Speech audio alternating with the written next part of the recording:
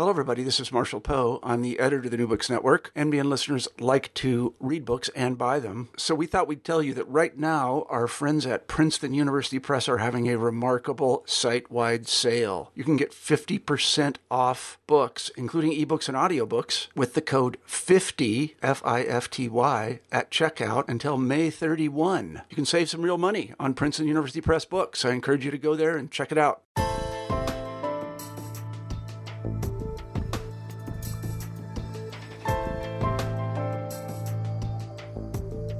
Hi, and welcome to New Books and Genocide Studies, part of the New Books Network of podcasts. My name is Kelly McFall from Newman University, and I'm the host of the show. Today, we're continuing a short series of podcasts about the mass violence in Indonesia starting in 1965. Last month, I talked to Jeffrey Robinson about his book, The Killing Season. In the next couple of months, I'll talk with Vanessa Heerman about her upcoming book, Unmarked Graves, and also with Jess Melvin. But today, I'm thrilled to welcome Jess, as well as Kate McGregor and Annie Pullman, to the show. The three have edited a compelling new collection of essays on the violence of 1965 and afterward, titled The Indonesian Genocide of 1965, Causes, Dynamics, and Legacies. The book is a fascinating collection, one that engages in careful historical analysis while remaining fully aware of its place in contemporary debates. It's an invaluable contribution to the efforts to understand and remember the violence. Annie, Kate, and Jess, welcome. I'm looking forward to our discussion, and thanks for joining us on New Books and Genocide Studies. Thanks very much. So, Annie, you've been on the show before. Kate and Jess, you haven't. I wonder if each in turn could just say briefly something about how you came to be an academic and how you came to be interested in the violence in Indonesia and in Indonesian society in general. Okay, I'll start. This is Annie, and I fell into this topic quite by accident, really. I was studying in Indonesia as part of my undergraduate degree, and quite by chance, I met a survivor of this period and got to know a little bit about this history that was really not well known at all at the time. And so that's how I got into it.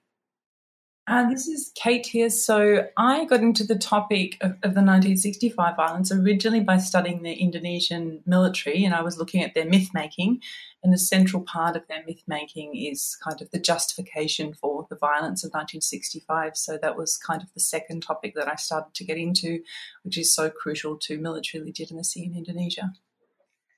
Hi, Kelly. Thanks for having us on.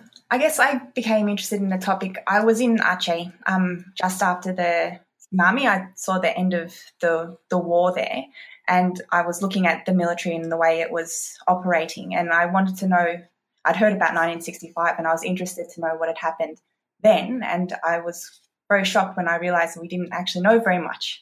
I've been looking at it since then. I've been doing this podcast, I think, for 5 years now, and to the extent that I look at Indonesia, it says from the perspective of somebody from the genocide studies community, and from that perspective, I'm not sure I could have put together a series like this a decade ago. Or maybe, better said, people without an Indonesia might not have recognized the emergence of interest in the topic a decade ago. So Kate, and I'll start with you. I wonder if you could start out by talking about why and how academics in particular at this point, will hold off about Indonesian memory for a little bit, but broadly speaking, about how academics have become interested in the history and how broad this interest is. In the history of the violence, you mean?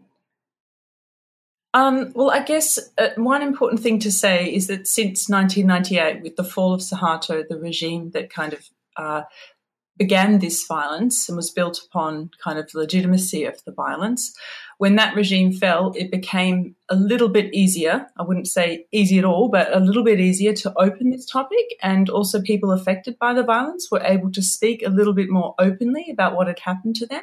So this opened the possibility for researchers also to do more research on the topic in terms of perhaps oral history, but also Indonesians themselves were addressing this past more openly. So that opening is an important part of the story, but I think also the fall of that regime encouraged a rethink about what that regime had been, its basis of legitimacy, and people really started to question, with the democratization of Indonesia, the kind of stories they'd been told in official history textbooks, etc.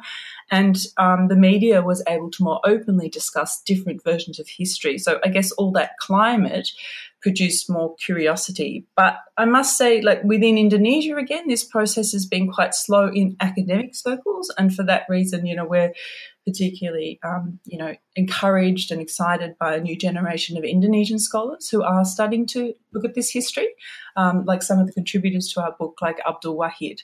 And I guess outside Indonesia as well, it's also opened up possibilities for non-Indonesian researchers to examine this topic and to question many things that we thought we understood about Indonesia. As Jess said, there are still many things we still need to know about the violence itself. So Jess, and I'll move to you. So why this book, the one we're talking about, Indonesian Genocide of 1965? How did this book come about, and how do you see this book fitting into this kind of I don't know if it's emerging record of scholarship or established record? Where does this book fit? Well, we had a conference in Geelong to mark. It was the Indonesian Council conference, and we were marking 50 years since the genocide.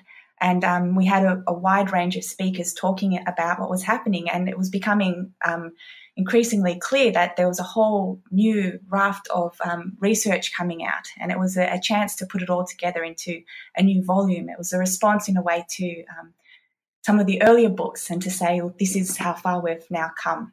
And what do you think, and this may be Jess or maybe somebody else, so what about the book that you've, and the set of essays that you've collected here, how does that help fill previous gaps, or begin to fill in previous gaps in the scholarship? What does this book do that's new?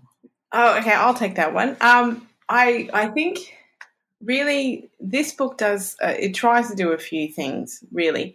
One, it's about highlighting and showcasing some of this new generation of scholarship that's going on in Indonesia by Indonesian scholars, but also by scholars from outside Indonesia, that is really building on this last 20 years of a slightly easier way of doing this research. Because a lot of the earlier scholarship really has to be understood that it happened in a time when it was not possible to do the sort of interviews that we can do now.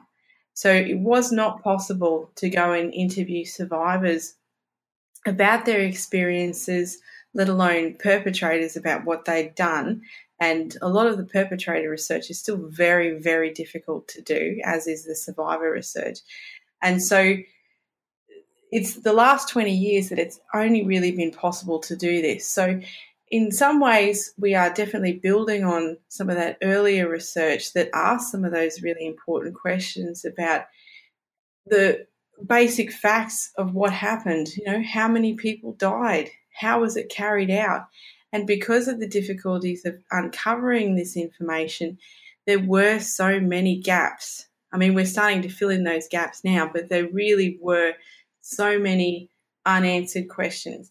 And so with this book, what we're trying to do is, it was an appropriate moment at that 2015 conference to mark the anniversary of 50 years since the start of the killings, to do that pausing and thinking about what do we know now that we didn't know 5, 10, 15, 20 years ago. And so with this book, we're trying to reposition where our knowledge is really of the killings and what happened and who was responsible. And Jess's work has been particularly important to answer that question.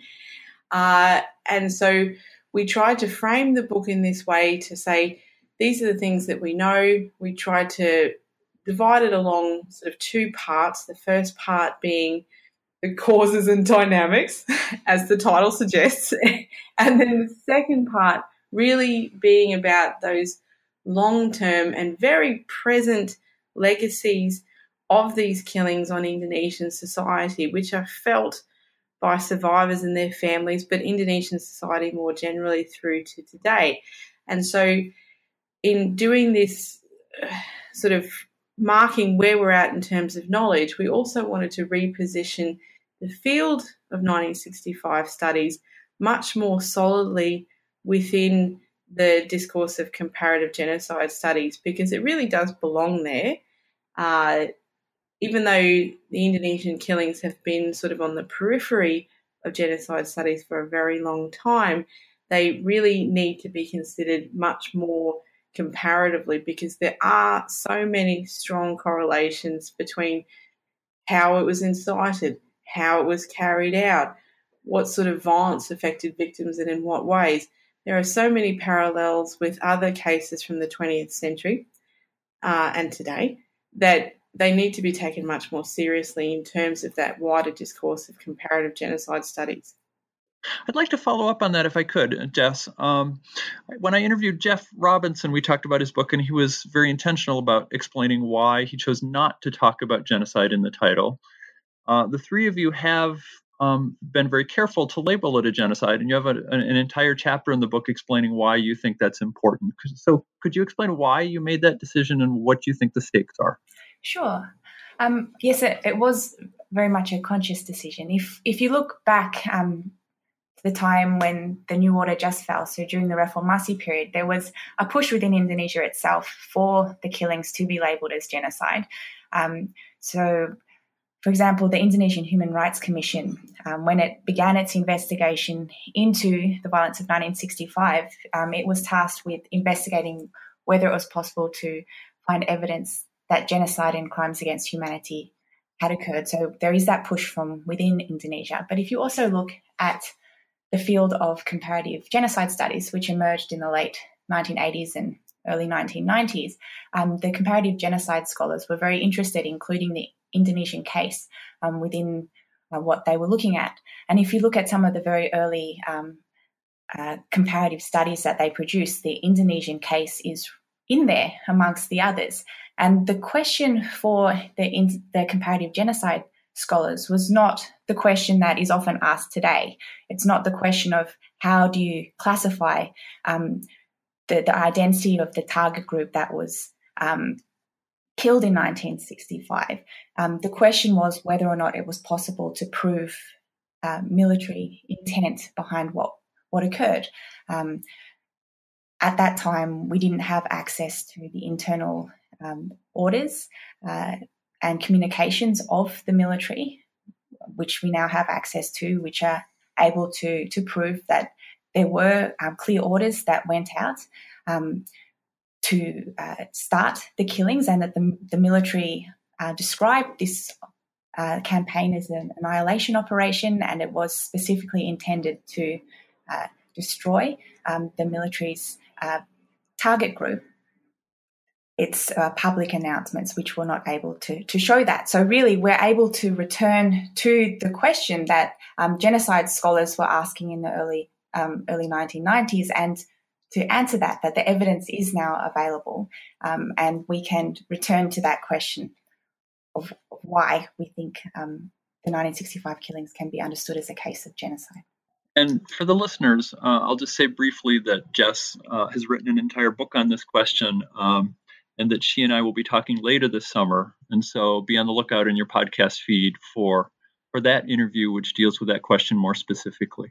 Annie, your essay was on, and some of your previous work focuses on the extent and nature of sexual violence during the period. So can you say a little bit about what we know about the extent and the role of sexual violence during this period? Thanks for that, Kelly. Yes. In terms of what we know now, so really stories so sexual and gender-based violence, I mean, of course it happens to men and women, but I think it's fair to say that in the Indonesian case, the patterns of this violence are fairly predominantly affecting women and girls. Again, when the regime fell in 1998, this was really the first opportunity that survivors had to start telling their stories in difficult circumstances, certainly, but there has been a very strong voice of women survivors and particular survivor networks and advocate groups who support survivors have really tried to place an emphasis on women's stories and women's narratives in how we reconstruct this history of 1965. Because unfortunately, as is the case in most genocides around the world and most mass atrocity crimes, there are particular forms of sexual and gendered violence which predominantly affect women and girls, and certainly that was the case in 1965 as well. Some of the patterns that are very clear are that women who were or who were thought to be members or supporters of the Indonesian Communist Party were targeted with different forms of sexual violence. They were targeted in particularly gruesome ways during the killings and the massacres. And here I'm talking about very crucial bodily performance type violence conducted against women and girls, attacking women as women. And you see some trends for that for attacking men as men. So you do see particular forms of mutilation and violence against the parts of your body that make men men and women women. But in terms of some of the longest term violence forms affecting women and girls, there were lots of clear cases of women being tortured in particular ways that were very sexualized. Women, while they were being kept in these concentration camps, being enslaved sexually. And there were cases, for example, of enforced prostitution as well, whereby the male guards who were running some of these camps would then rent out women who were held within them to other men for sex, and then they would receive money or other goods in exchange for that. But also another thing that really happened was that, the majority of victims killed and imprisoned were men, right? So most of the people who died and who were imprisoned were men. And when they were taken away, either through death or imprisonment, their female relatives didn't escape other forms of persecution. So you have this phenomenon which the first time I heard it was described to me as wife-taking, which was where women whose husbands had been killed or detained were forced into new sexual relationships, often with men who had done the killings and rounding up of communists.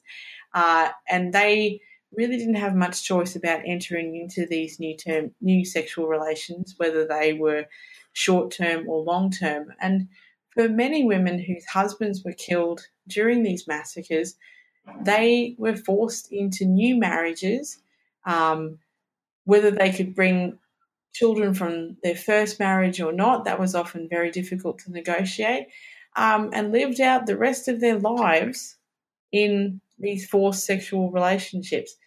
And really, so those long-term consequences for women who were left after the massacres have not really been revealed as much as they need to be. So that's one area of research that really needs to happen while there are still people alive to give testimony about this.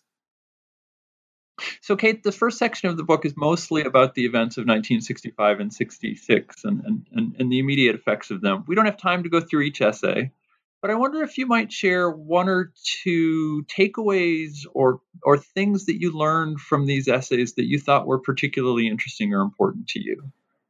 So maybe I'll just comment on Abdul Wahid's chapter in the first section, which is on violence within the Indonesian university system, which I think is a very revealing chapter in terms of thinking more broadly about how the violence affected institutions, the level and extent to which it penetrated so many different levels of society. So we're really salute Abdul Wahid for doing this very brave research as a person located in that university.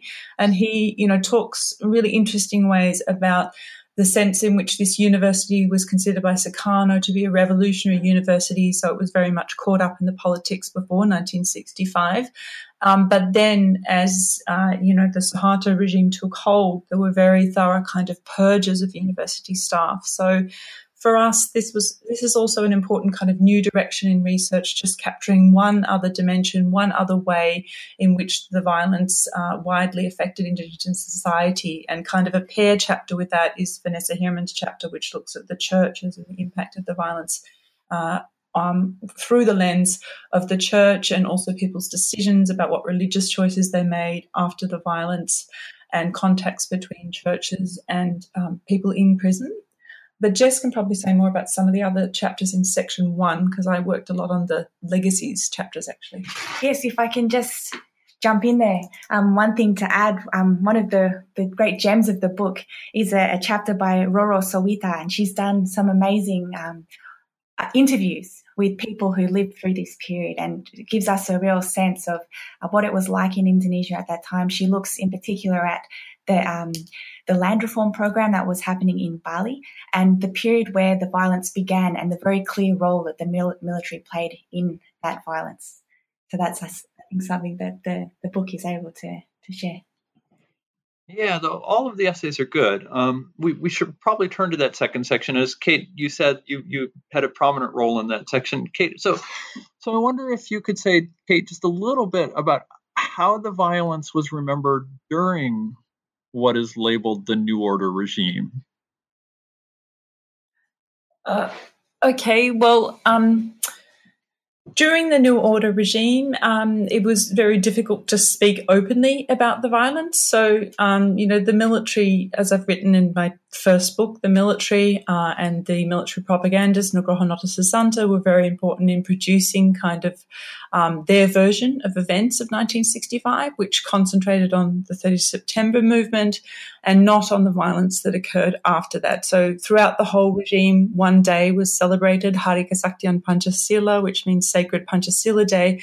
And on that day, the deaths of the people killed on 30 September were commemorated, but there was, almost silence about the people killed after that in the mass campaigns of violence, genocide between 1965 and 1968. So that kind of characterizes how the regime promoted its story about 1965, and that was replicated in the propaganda film, which was screened on the 30th September, 1st of October every year, also in military museums, military textbooks. So that was kind of the state version of history, and because it was an authoritarian regime, it was difficult to challenge it. So you kind of had like one narrative about those events promoted from the top. It was not that other people in society didn't have their own private memories about what had happened, but it was difficult for them. For example, former political prisoners, almost very few were able to publish memoirs during that period about their experiences of violence, and that changed after 1998. So Annie, you write in this volume about the efforts to define and achieve justice in the aftermath of the New Order regime, after Suharto had left and the attempt to transition to something like democracy had begun.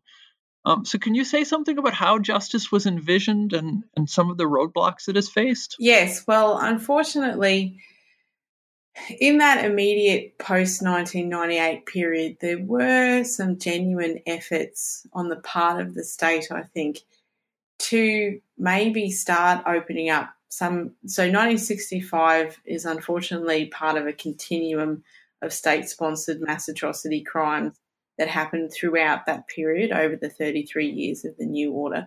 But 1965 is really the Pandora's box, and it's the one that it's the case that gets it's seen as the key to opening up the path to the military's various acts of atrocities.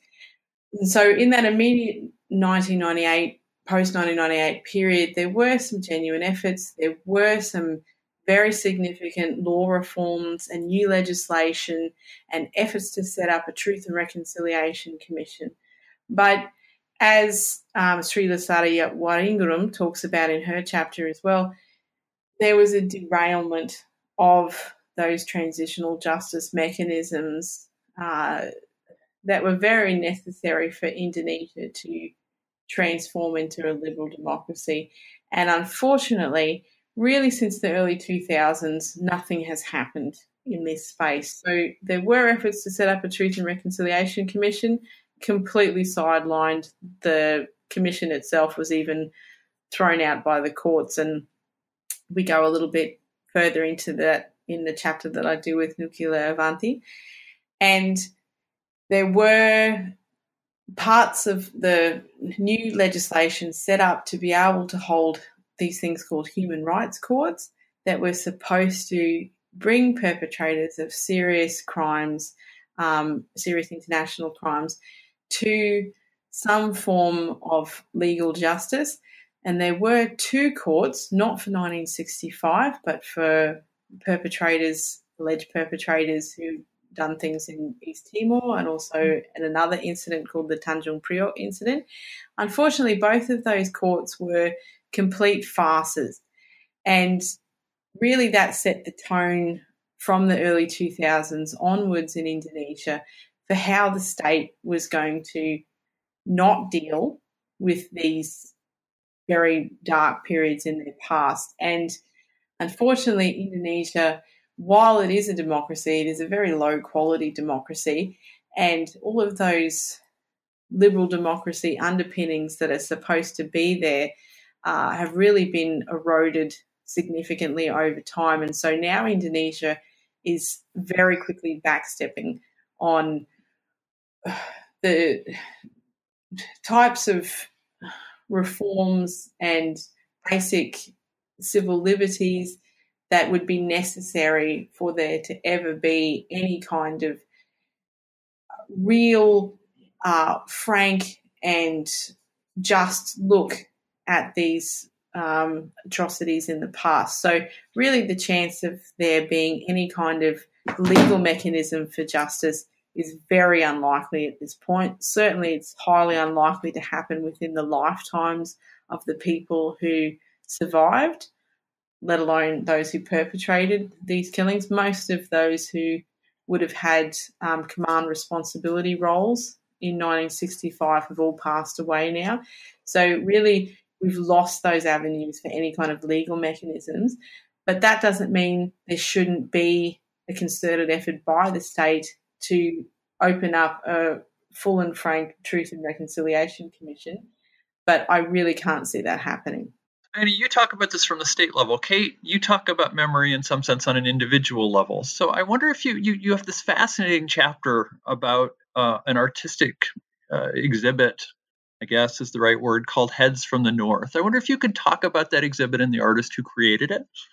I think on the question of memory, one thing that has fascinated me is kind of the relationship between the living and the dead, because I wrote a previous chapter on mass graves, and thinking about Dadang Kristianto's story as a person who lost his father and never knew where his father's remains were.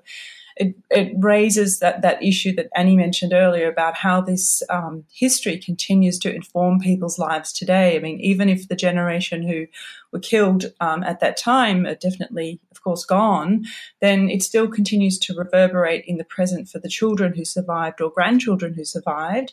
And another way that this is exacerbated is also by the social stigma that was attached to people who either had family members imprisoned or killed. And that's kind of the story that I tell a little bit about for Dadang Kristianto, who lost his father and was also stigmatized as anak PKI, the child of a Communist Party member, is kind of the label that was applied to these people. So I think through individual stories and testimonies, which, Jess and Annie also use in their work, we really get kind of the human story of the absolute trauma and grief that, was the result of living through this violence. So in that chapter, I just also wanted to bring out the fact that these memories are not, and people, of course, are not just contained to Indonesia, but this memorial at the National Gallery of Australia, which is quite fascinating, Heads for the North, is present in the sculpture garden there. And so Dadang was commissioned to create that memorial. And it is the only memorial in the world to commemorate all the victims of 1965. There is no memorial in Indonesia because it is not possible to have a memorial to all victims in Indonesia. There are small markings of mass graves, but it's not possible to make something big and significant in terms of, because there is so much resistance also in Indonesian society to opening this past. So I know that our time is short, and I have to say, just to the listeners, there's so much in this book that is really interesting. I would love to get into the chapter about puppet theaters. We don't have time, but go out and get the book and read it. It's fascinating. As kind of we conclude, and I guess I'll throw this to Jess first, but I'd love to hear what you all say. Where are we now? What gaps need to be filled in the research, and what role does academic research play in this continued effort to wrestle with the past? We sort of, the question can be answered in two ways, I guess. For historians and people researching 1965, this is an incredibly exciting time. There's so much new information and the ability now to really periodize what happened and talk about distinct phases and dates and times and places in a way that we haven't been able to do before, because we have been dealing primarily with people's recollections about what happened. And we can now have a very detailed chronology of what happened and put that testimony alongside the military's own records and this other new information that's coming out. There's also telegrams that the Americans produced during the time of the genocide, which we can also use to do this. So it's a very exciting time. We can start really, I think, writing the history of what happened in 1965 now. But unfortunately, it's not such a positive situation in Indonesia. In fact, Indonesia has just commemorated 20 years since Reformasi, and of course it's been a time when people have been asking, well, what is the status of attempts to look into this past, as Annie has been speaking about. But Jokowi, the president, has just come out and suggested that, again, there will not be this proper investigation. The Attorney General has once again reasserted his refusal to accept the report by Komnas HAM, the Indonesian Human Rights Commission. That will not be accepted. It's for political reasons, of course, that this report is not being accepted. And we are looking at a situation in Indonesia where if we do not have a commitment that this investigation will occur, that chance at the official level is slipping away at the moment. The desire to look into this past is disappearing at an official level. So it will be important for researchers on the ground and activists to take up that message and make sure that we do call for this investigation to occur. I'm curious. So at least a couple of you, and I think all three of you, have done interviews with survivors or participants. Jess talked about the limitations of the state's effort to remember, and I guess Annie did a little bit earlier as well. Is it still possible to go in and talk to victims and bystanders? And I'm using this tired old triptych, I guess, but bystanders, perpetrators, victims, is that still, those kind of sources still open to you? Absolutely. And this is the thing, right? Although there is a taboo about speaking about 1965, anybody who lived through that period has an experience. They're able to tell you about what happened. And if you go and speak with people in Indonesia, and if you get through the first few formal discussions about, oh no, I don't know what happened in 1965, of course they know. It affected them. And in many ways, they were involved in what happened. Maybe a family member was killed. Maybe they were coerced into participating in the killings. And this is one of the most tragic aspects of 1965. The population has been made to take the blame for what the state is actually responsible for, one of the greatest mass killings of the 20th century. Well, I know you have to go, so I wonder if you could just give me each a very quick book recommendation. I'm headed off to Europe with my family, which means a 12-hour plane ride. What should I read on the plane? What was meaningful to you about this that you would suggest other people read or watch? Well, I have to say it's an old book, but a good one. A book that I read when I need to think about these issues of mass killings and people surviving. To be honest, when I need inspiration, I go back to Terence Dupre's The Survivor, because there's no clearer voice on what it is to be a survivor for me. I think it's a book that I go back to again and again. And for me, I would probably recommend Leila Chudori's book Home, which she's a literary writer in Indonesia, and she's writing about this issue of intergenerational memory through a personal story about an exile and his daughter and how she discovers her father's history. So it's kind of another personal fictionalized account, but based on interviews with survivors.